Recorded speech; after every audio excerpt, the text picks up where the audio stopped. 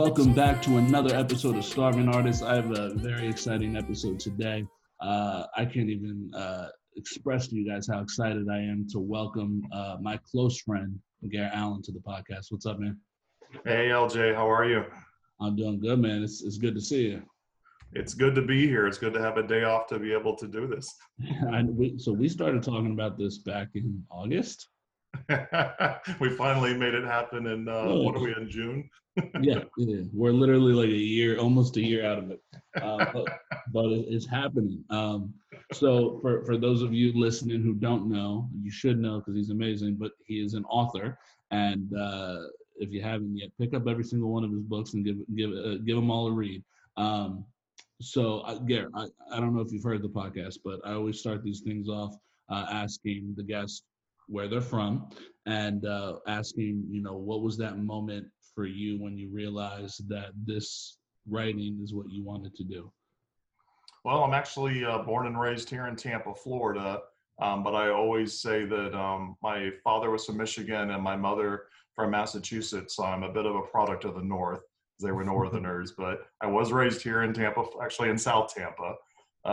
I think, I had a story in my head for probably 15 years, and it was based on a very specific event that happened to me. And I just kept talking about it. And when I started to research, how to write, because I really hadn't done a whole lot prior to that point. It was probably 1995 when I got the story idea, but I didn't put pen to paper until 2012, believe it or not. Mm-hmm. But I had researched, how to write, because I'm kind of a left brain analytical guy, even though I have this creative side. So I kind of have this interesting dichotomy at times. But I needed to know how to do it. I couldn't just dive in. I needed to figure it out and, write an outline and the whole 9 yards. But everything I read, every advice I got from authors was just start writing. Yeah. And when I started writing that story, what immediately grabbed me and told me at that moment that this is what I wanted to do was I was able to infuse my personality into the main character very easily because it was based on an event that happened to me.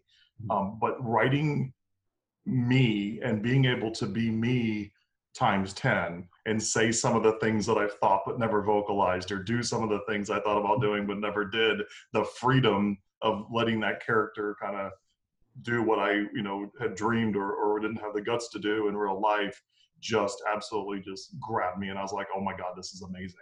I can be anybody and do anything in these stories. And that's what grabbed me. And the first, it was a short story and it was just so well received and did so well. And I was so excited, and that was it. It grabbed me and I just ran from there. That's amazing. So you said 2012, right? Yeah, I didn't start writing until 2012. So let me. How old were you in 2012? Can I ask that?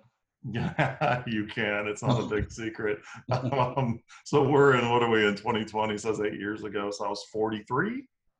So it was that creativity in your brain, the thought of the story had been in your mind for so long. Was it fear, or just maybe fear of inadequacy, or what might it have been that made you wait so long to do it, since it had been on your mind?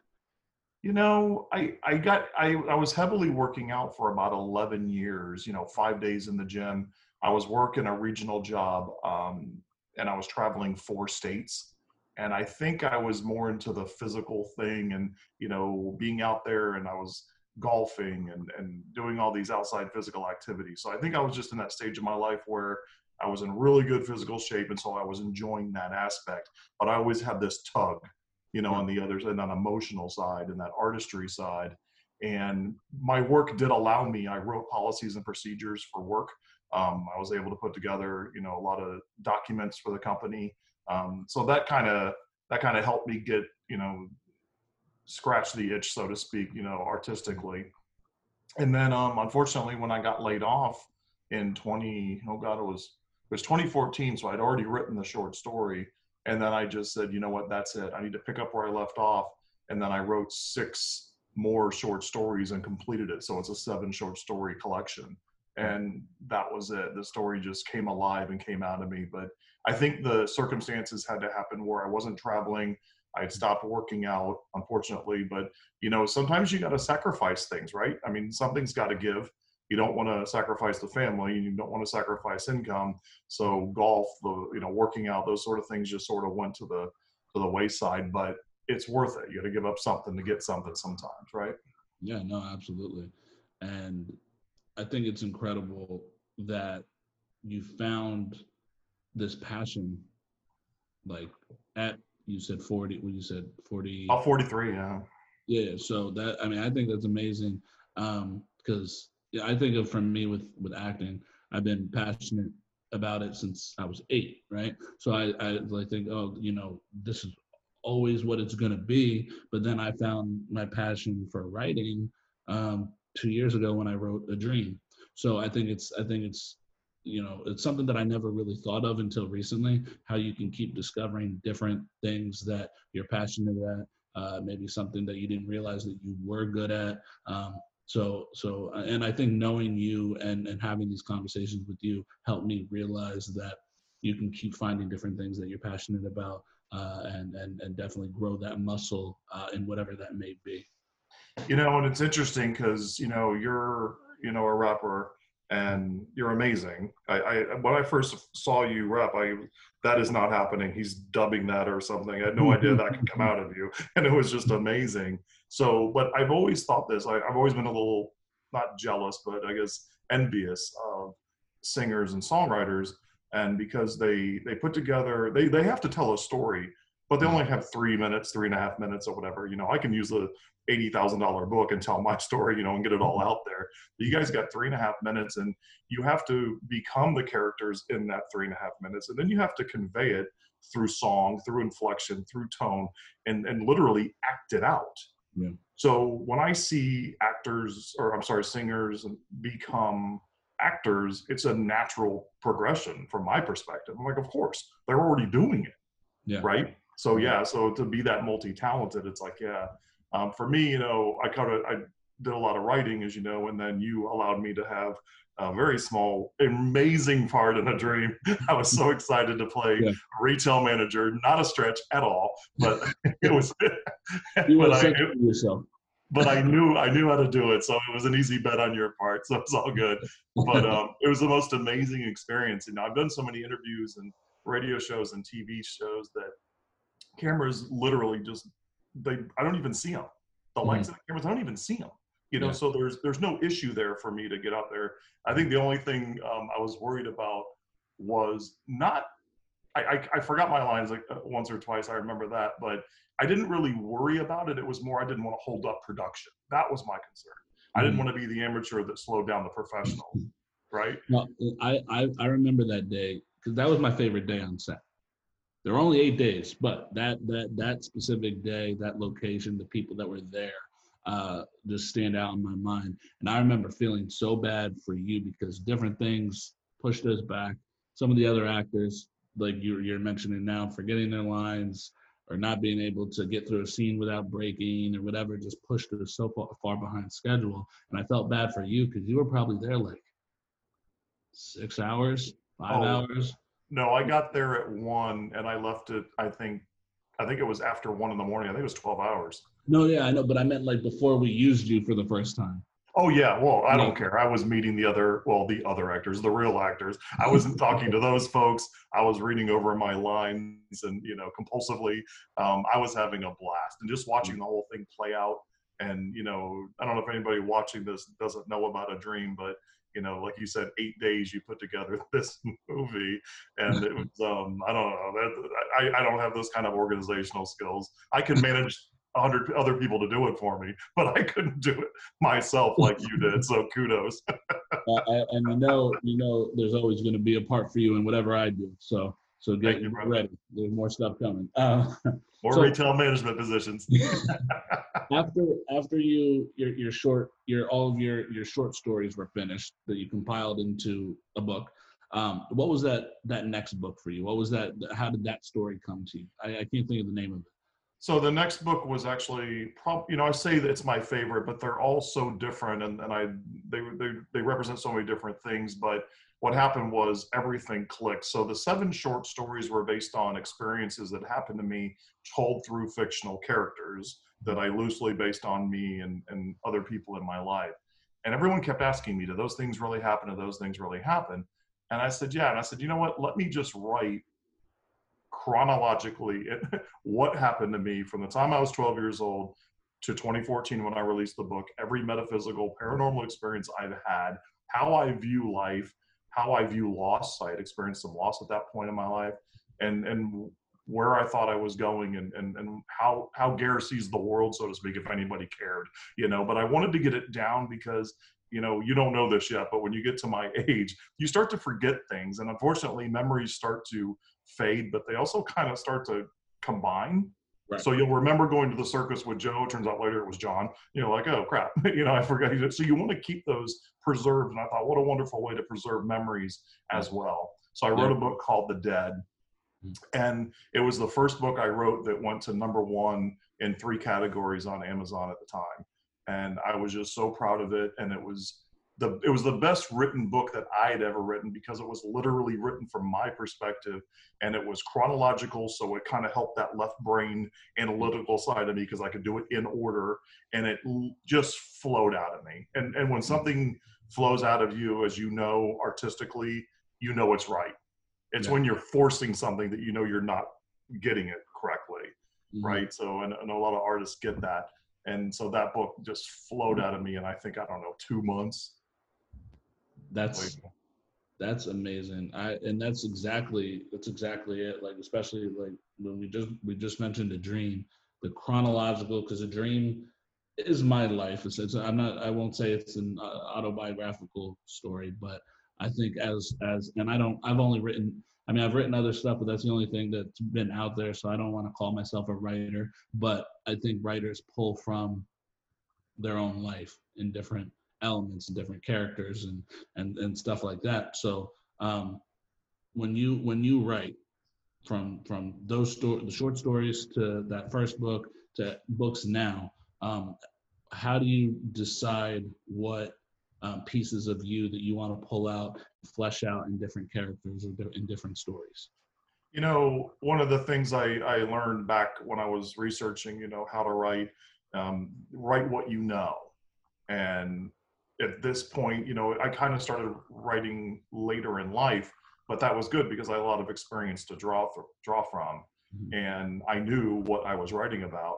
And I decided to, I mean, everything's out there. I mean, everything about me is out there. I mean, every experience and my attitude toward thing, and you know, good, bad, or otherwise. And I got a couple pretty hard hits from people that say, oh, well, you know, I don't agree with that or whatever. And I was like, sorry. So because to answer your question, you pull from the honest, sincere parts, right?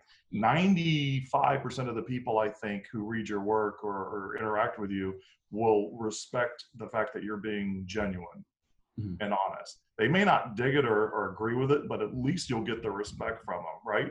That's how you're coming from. That's where you're coming from. And plus it gives you an opportunity to say, hey, here's what I think. And then you can kind of discuss it if there is some sort of opposition or disagreement. And the struggle I had, though, was, okay, I've got a scene with a 14-year-old girl. It's like, oh, how the hell do I write that? You know, so I had, okay, great. I've got a niece who's 14. Perfect. So I'm going to channel my niece for that. So I started to channel other people that I knew in my life to be those characters, and to pay homage to them. Like if I were to write about, like I wrote about my friend Scott, I changed the name to Sean. I'd keep the first letter. That way it was I was giving, you know, paying homage to my friend, and use, you know, elements of his personality or his experiences. And everybody just appreciated it. They, you know, thought it was amazing, and I was giving kudos to them. But sometimes they were like, do I do that? I'm like, yeah, that's you, man. Like, okay, that's okay, because it's honest and sincere, right? Now I'll be dissecting your books. All right, does this character have an L? Is this me? Like, I'm gonna be paying close attention. Yeah. You didn't read about LC in that last book that I wrote? You missed that, huh? So you have such a deep connection with paranormal stories. What formed that connection? So what made you so intrigued in the paranormal? I didn't go looking for it. I'm not a paranormal investigator or a ghost hunter. I honestly did not go looking for this stuff. Now I went after the metaphysical side of my life. I did go through a period where I was reading books on reincarnation. I was having regressions and hypnosis and things like that. But the first thing that happened to me was I was 12 years old, and I was in bed, and my bedroom was at the top of the stairs, and I was just laying there, and the family dog was at the foot of my bed, and without warning, the bed just lifted off the ground a couple inches, and it wobbled a little bit, and then it just dropped, and it was a very heavy wood bed, and my dog jumped up, my limbs moved, giving me proof that this actually happened, and I'm just frozen in terror. And just then, my brother had been walking up the stairs, and my door was sort of open just a little bit, and he pushed it open the rest of the way, and the light from the hallway came in, and he goes, "What was that noise?" And I, again, giving me more confirmation that he had heard what had happened, and I didn't say anything. I'm sure I was white with terror, and he just shook it off as another weird little brother moment and walked off. And from that point, I just knew that there was something else out there. I never explained why that happened. And, I had a lot of other experiences throughout, but it was then that I said, okay, there's something to it. And something about that experience also, working retail all your life, it really just wears you down. You get worn down with people, and it's mundane, but the money's good. But, you're like, you just crave something outside of the day-to-day physical life kind of thing. And I think the paranormal and the metaphysical sort of say, hey, there is something different and bigger and outside of this, and something outside of more exciting out of what you're doing. And I think that was the big draw for me. I was like, okay, there's something else. I'm not just wasting my life going to work, working 50 hours a week in retail and coming home and, eating a TV dinner or whatever it is I'm doing, Yeah. So when I was a kid, I'm curious if you've ever experienced this. Trying to think of like sleep paralysis. When I was a kid, I used to, is that what it's called? Sleep paralysis? Yeah. When I was a kid, that used to happen to me all the time. And I can't really remember like specifics of it. I just remember being terrified. I remember actually one time I was probably like maybe like 11. And when I was a kid, whenever I was sick, for some reason, I didn't want to sleep in my bed. I wanted to sleep in the living room. And that was my thing. When I was sick, I would sleep in the living room. And I remember I was asleep, and I woke up probably about midnight or something like that, if I remember correctly. And I think the TV was on, and I was like stuck. And it was the first time that it happened, and it's probably why it's the only one that sticks in my brain. But I was stuck. I couldn't move, and it was like this like little round ball of light that was like, if you've ever had like a bouncy ball and you've been in a room and you've thrown it at the ground and it bounces all over the walls, it was kind of like that, but it was light. And I just remember being terrified and like telling my family about it, and they're like, "Oh, it's just a bad dream. You're fine." But it happened. It happened a lot for a couple of years of different things like that. So, have you ever had any experience like that? Wow. Not like that. I've never experienced the bouncing ball. I mean, I've seen apparitions, and the sleep paralysis I definitely had when I was younger. And not only was there, I'd wake up and I couldn't move, but I was trying to scream. And of course, your voice won't even work, although you can kind of just faintly hear the air coming out, but you're trying to have a full on scream, right? Yeah. And I do remember knowing that there was someone right behind me, but I couldn't turn and look. But yeah, I've had a lot of different experiences in the sleep. I read up on that, and there was a thought that, well, there were a lot of explanations, and the most common one was you were astral projecting, and as you were coming back in, you consciously woke up before you fully came back in. Your spirit came back in your body, and so you didn't have control of the motor skills. That was the metaphysical explanation of the most common one. And then right behind that was you were being attacked. See, and that makes sense. It makes me, I don't know if you ever saw the movie Insidious. I did. And that, because that's kind of, what was it? What did you say? Astral projection. Because that was a big theme in that movie. And there, always felt like that was kind of like similar in a sense there. I don't know Yeah, why. I'd like to go with that because number one, if you're astral projecting, you're doing something like that, it's you. You're in control and it's your situation. Maybe scary, but at least it's you. Yeah. The idea of something, harmful or another entity or spirit or whatever, something like that coming into your bedroom and attacking you, or that bothers me on a couple levels, not just the obvious that you're being attacked by something unseen, but also that it came into your bedroom. And when you're in your house, I mean, even your friends don't go in your bedroom when they come over, right? That's like your sacred space, right? You don't go in there. So to think that something's in there when you're 100% vulnerable sleeping, that's pretty scary stuff, right? Yeah. And that makes you put salt along the windowsills and that kind of stuff, right? I knew this guy. I only met him a couple times. Can't remember his name, but he had a tattoo right here on his chest. It was the demon protection tattoo from Supernatural. And I was like, "Oh, do you like the show?" He said, "Well, I love the show, but I also don't want to be possessed." I was like, okay. And wow.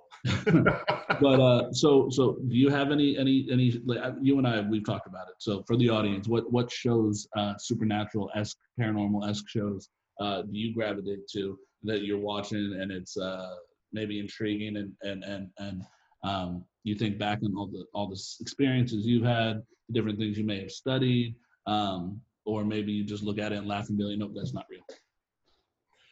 I don't really watch a lot of the paranormal investigation shows. I did back in the day. I watched the Ghost Hunters for a long time. Yeah. And, the left brain side of me was like, I don't know if it's real. I don't know if they've doctored the footage. And I couldn't get past that. And I said, well, I've had enough experiences and I can have more experiences of my own. So I focused on those. But, Supernatural, you talked about, that show is that Eric Kripke wrote that, or he produced it and directed. I'm not sure if he wrote it, but the idea for this show was the 5-season arc. And it was just, the first 5 seasons are just amazing. The way it starts and how it ends, and the story is just fulfilling, amazing. It's real life and it's paranormal and it's metaphysical and it's all these things. And I remember thinking how satisfying it must have been for this guy to take this 5-season story and bring it to life and be able to do that. And now they're finishing their 15th season, which is their last season. But those first 5 seasons, that just got to me emotionally. I'm getting emotional just thinking about it, because I was like, that's what I want. I want my story out there, and I want the full story. Not just a season of, book 1. I want everything out there. But that show really did just a fantastic job of bringing all those elements of the paranormal, the metaphysical, pulling on lore. The whole demon protection tattoos. I mean, when I look up the stuff that's on there, it's like, yeah, I see where they're pulling from, and they take some liberties with it, sure, for the fact of storytelling and to make it more exciting. I mean, sure, that makes sense, but it's based in some sort of experience. I mean, they even had a Krampus episode, which it's just freaking hilarious. Yeah. That's honestly one of my favorite shows. Like there's really not. I can only think of one season that was a miss for me, and that was the Leviathan season. I was just going to say, I think if I remember correctly, they thought they were canceled after 5, but they had told their story, and then CW, or maybe was it UPN back then? I don't even remember. It was, WB back then. Oh, WB, there you go. And they said, okay, we want you back. And they had to scramble to put that season together. And it wasn't hateful, but it was nowhere near the caliber of what we had just watched in the first 5. Those first 5 seasons were phenomenal. And then they finally started to climb back up, and so. No, and so what you were talking about, like with your stories and wanting to flesh them out, like, similarly to how they did with Supernatural. I always and this about me, like I always like to work with the people that I know, the people I love, the people I care about, and so that's like a dream of mine, is to work with you to bring your stories to life. Like at some point, and we've talked about me writing a screenplay with you for one of your books, and I still want to do that. I can't wait for that day that we could work together on something to bring it to life on in terms of screen.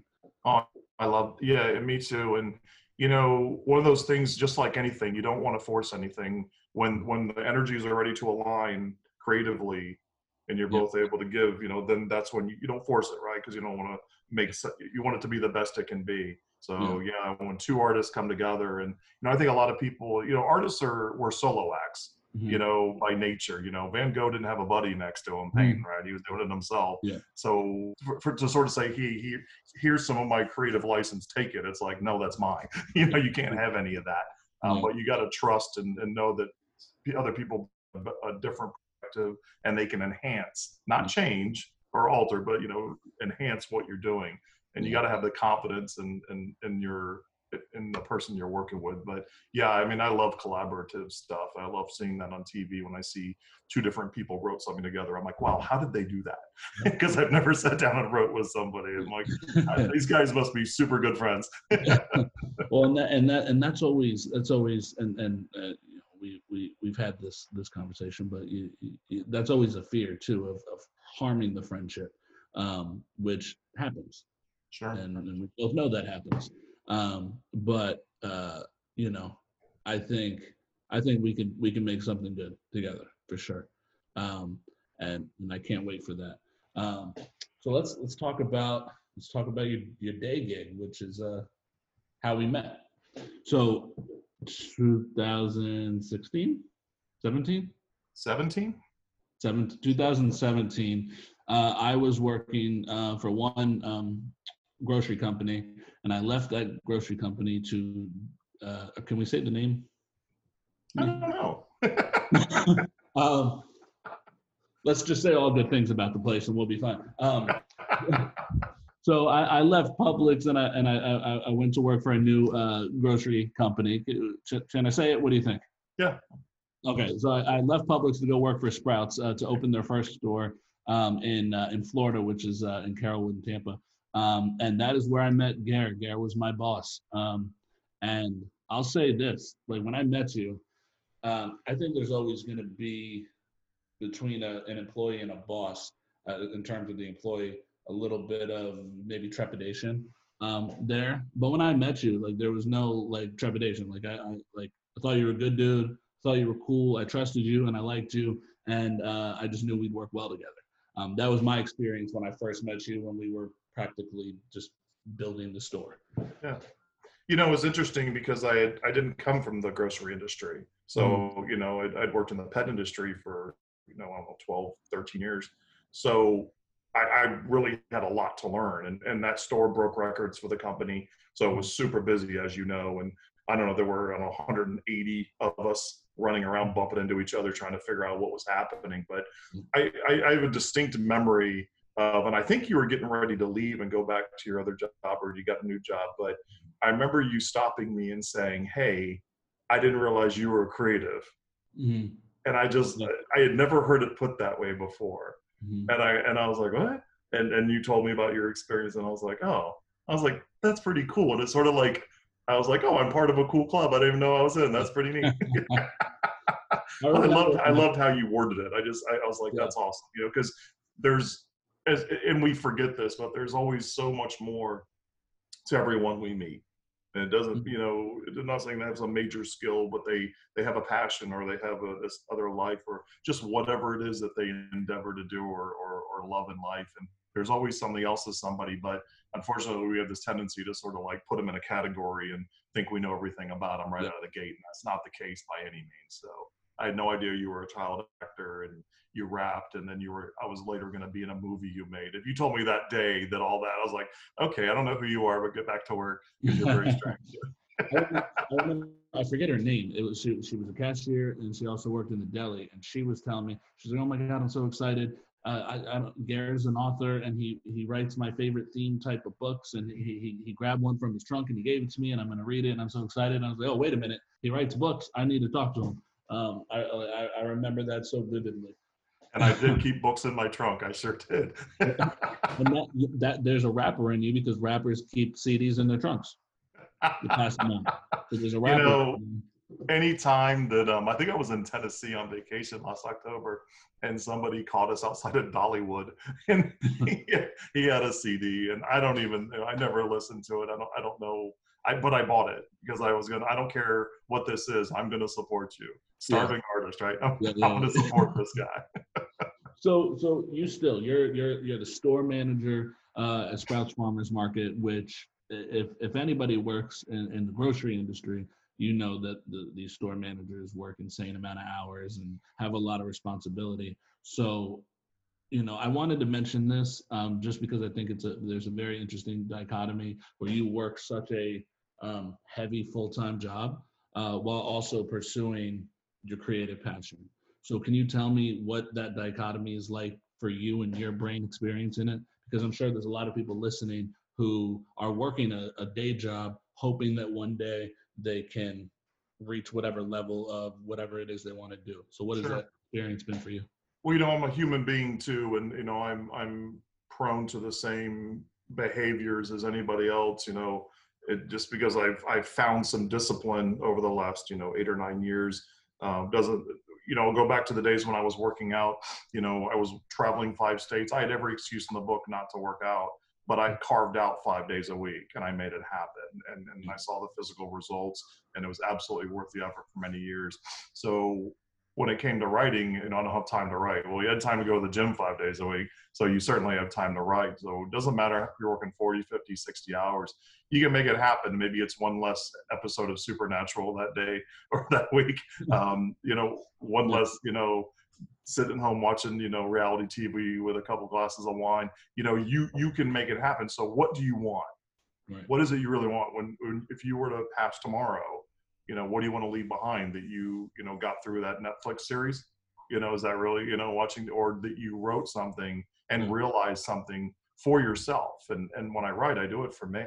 And I have a goal. If I could do it full time and support myself, then absolutely, that would be amazing. I'd love to work the hours I work at Sprouts, but in writing. And that is the goal.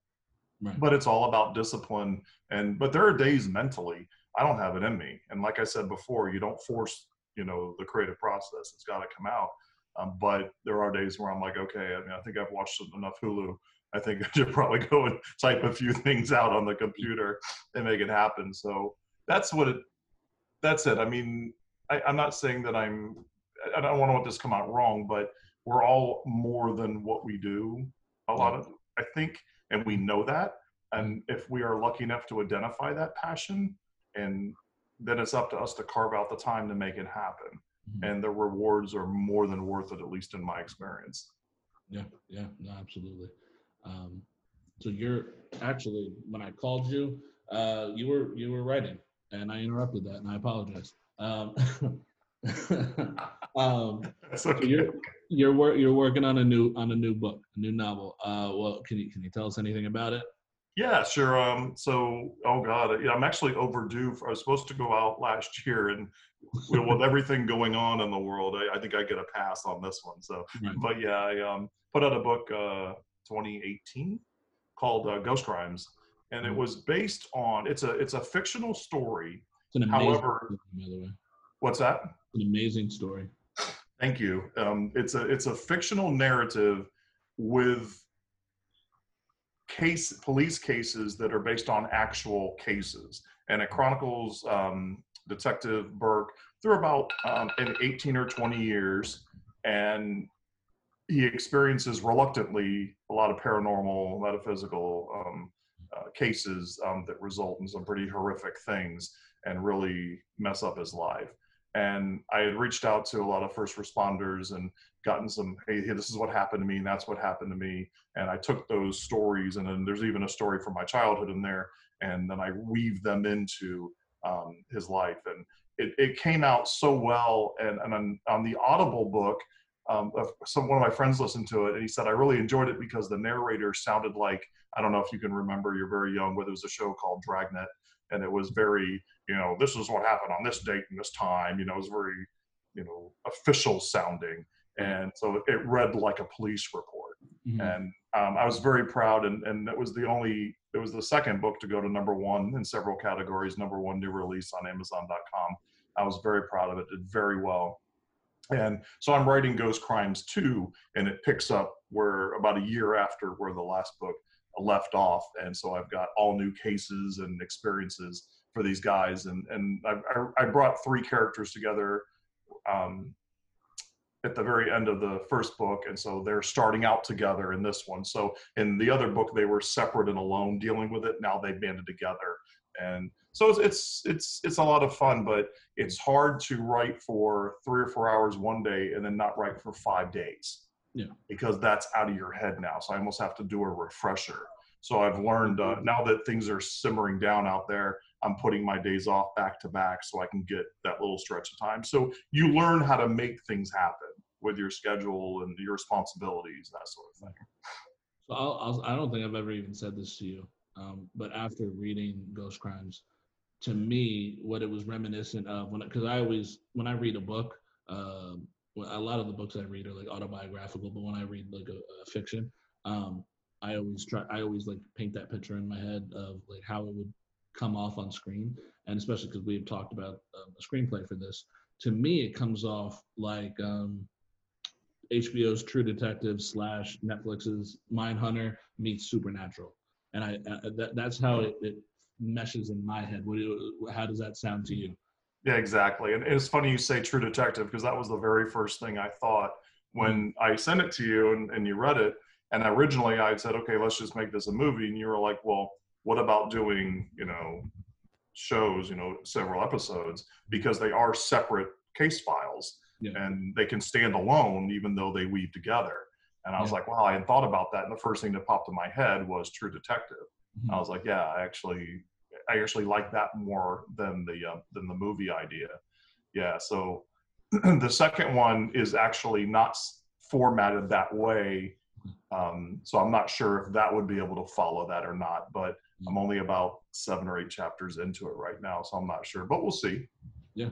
No, I can't wait to read it, because that first book was amazing. And to anybody listening, please pick it up, because I vouch for it. I know if you were to read it, you all would love it. Yeah, it's a little graphic in places, but I had to I had to be true to the story and what had happened, and some of the horrific thing that happens are very important to the character's development. So I had to get all the senses to experience what happened in there. Yeah. To this day, by the way, I still think we should. I don't know if it's a book. I don't know if it's a screenplay. I still think that you and I should write an Employee of the Month-esque, film or book based on our experiences at Sprouts, because we've had some very interesting employees there. Wow. There were some troubling days. I tell you, I had one of those days yesterday. I went home and I was just shaking my head. I think I was still shaking my head when I walked through the door, 25 minutes later after leaving work. But I thought the same thing. And at first I was like, I need to write a book about what happened. And I said, no, I don't want to give it that much time. I want to focus on my paranormal, right? And I want to give work even more time outside of work. Yeah. And then I said, well, maybe I could just write an article, and kind of some funny points. And I said, you know what? Actually, no, I think a movie where literally I walk through the doors at the beginning of the movie and I walk out of the doors at the end of the movie, and just all the nonsense in between would just, you have 80 to 90 employees to get through in that 2 hours, right? So there's so much material that we can pull from, right? Like the story that the memory that always comes to mind is the cashier who wasn't great at cashiering, who was then moved to the bulk department but was allergic to peanuts. But yet shoved her hands into the container of peanuts, only to come to me a moment later blown up like a balloon.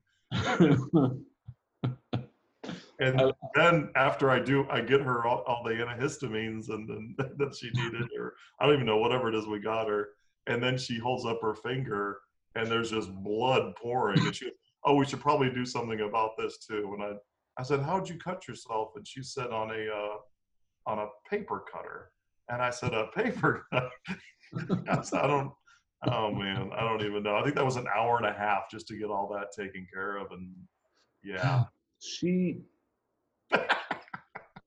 Funny you remember that. She's just, I can never forget her, because she used to annoy the living hell out of me every day. We'll leave it at that. what advice would you have for any of the starving artists out there? You know, I have a friend of mine, Joni Mahan, and she's an amazing friend. I call her a super author. I think she's up to 20 something books that she's published, and then she has many more that she's written and not published. And we both worked for the same company in the same regional job, and both got laid off at the same time. So our paths were very similar, and we didn't realize each other wrote until we got laid off. It's just the craziest thing. But that brought us together, and she's an editor, she's an author, she's just all around amazing. But it's interesting is she chose to, she works from home and she does ghost walks in her town of New Harmony, Indiana, haunted town. And she does all these crazy things to make ends meet. And I chose to get the, classic, retail gig, with the benefits and all that, and the safe way, I guess is the best way to put it. And so we're both trying to make our dreams happen, so our conversations are interesting from our different perspectives, but it doesn't matter how you carve out the time or how you make things happen. But, some people say, oh, you took easy, you took a job, you try working 55, 60 hours a week and trying to write. Joni might have a little more time, but she's struggling, with, the everyday benefits and things like that. But she makes it happen. So with regard to writing, just write, just start, because once you start, then it'll keep going and you'll get your own way and your own process. And, for me, I do an outline. I know exactly where I'm going in the next chapter. Joni literally just writes and it flows out of her with no outline. So it doesn't matter. We're completely different in how we do things, but you just got to do it and make sure you got some food in the fridge. So that is unfortunately the number one. So you still got to eat or you're not going to be able to write. But yeah, just do it. Don't get rid of the excuses and just do it. It's no different than people that, want to exercise. You can do it. Like I said, one less TV show, one less hanging out with the friends, whatever it is you're doing, you still want to do those things because they're therapeutic, but you can still carve out the time. Even an hour a week is something. It means you're doing it, right? Yeah. And you are a writer, by the way. If you've written something, you're a writer. I'm going to say, if I've learned anything, it's to quit working out and just work on my creativity. I didn't say that. You know me, I don't work out anyway, so it's okay.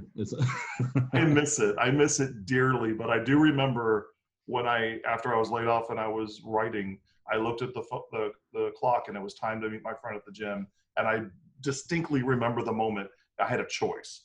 I could spend 2 hours at the gym or write for 2 more hours. And I wrote. And I remember that moment, that's when I turned the corner and I made writing a priority. Yeah, that's amazing. And so you made me think of, so you were at the premiere for A Dream, but Jonah was on tour, so he couldn't go. So I had brought the film to his house to watch with him and his family because he hadn't got to see the final product. And I don't want to give any spoilers out there, but how it ends. Eddie's conflict with you, not really a conflict, but how that ends. And so the Jonah and his family, they're like, all right, quitting my job tomorrow, # do it for Eddie. And so you made me think of that. That is not the message that I wanted to send. No, you didn't. You just made me think of it. But no, you're absolutely right. And that's something that, I mean, I was recently laid off, and you know that. And so I've had more time to focus on this podcast, more time to focus on acting and writing. And so like I just my second screenplay is finished. It's called Divine Tragedy, which was teased at the end of A Dream. And no, you're absolutely right. So having that time, and even when I was still working, it's like when I came home, I'm an actor, so I like to watch movies and TVs. I could sit down and binge Sons of Anarchy, or I can write the next 30 pages of the script. And it's a decision to make. And yeah, so you're absolutely right. And Gary, I just want to thank you for coming on. This was a blast. I haven't seen you in a while, so it's good to see you face to face. And we got to go out to lunch. I tried yesterday, but you told me no. You I know, was working. I know. You know, I give you a hard time any chance I get. Okay. But look, Eric, I love you, man. Thank you for coming on. This was awesome. And you want to let the people know where they can find your book, follow you online. Yep. So thank you. I appreciate it. So you can follow me on Instagram and Facebook. It's Gare Allen. And you can go to my website, gareallen.com. But all of my books are available on Amazon.com, Kindle, paperback, and they're all on audiobook now as well. Awesome. Awesome. All right. Well, that is another episode of Starving Artists, and we will catch you guys next week. Peace.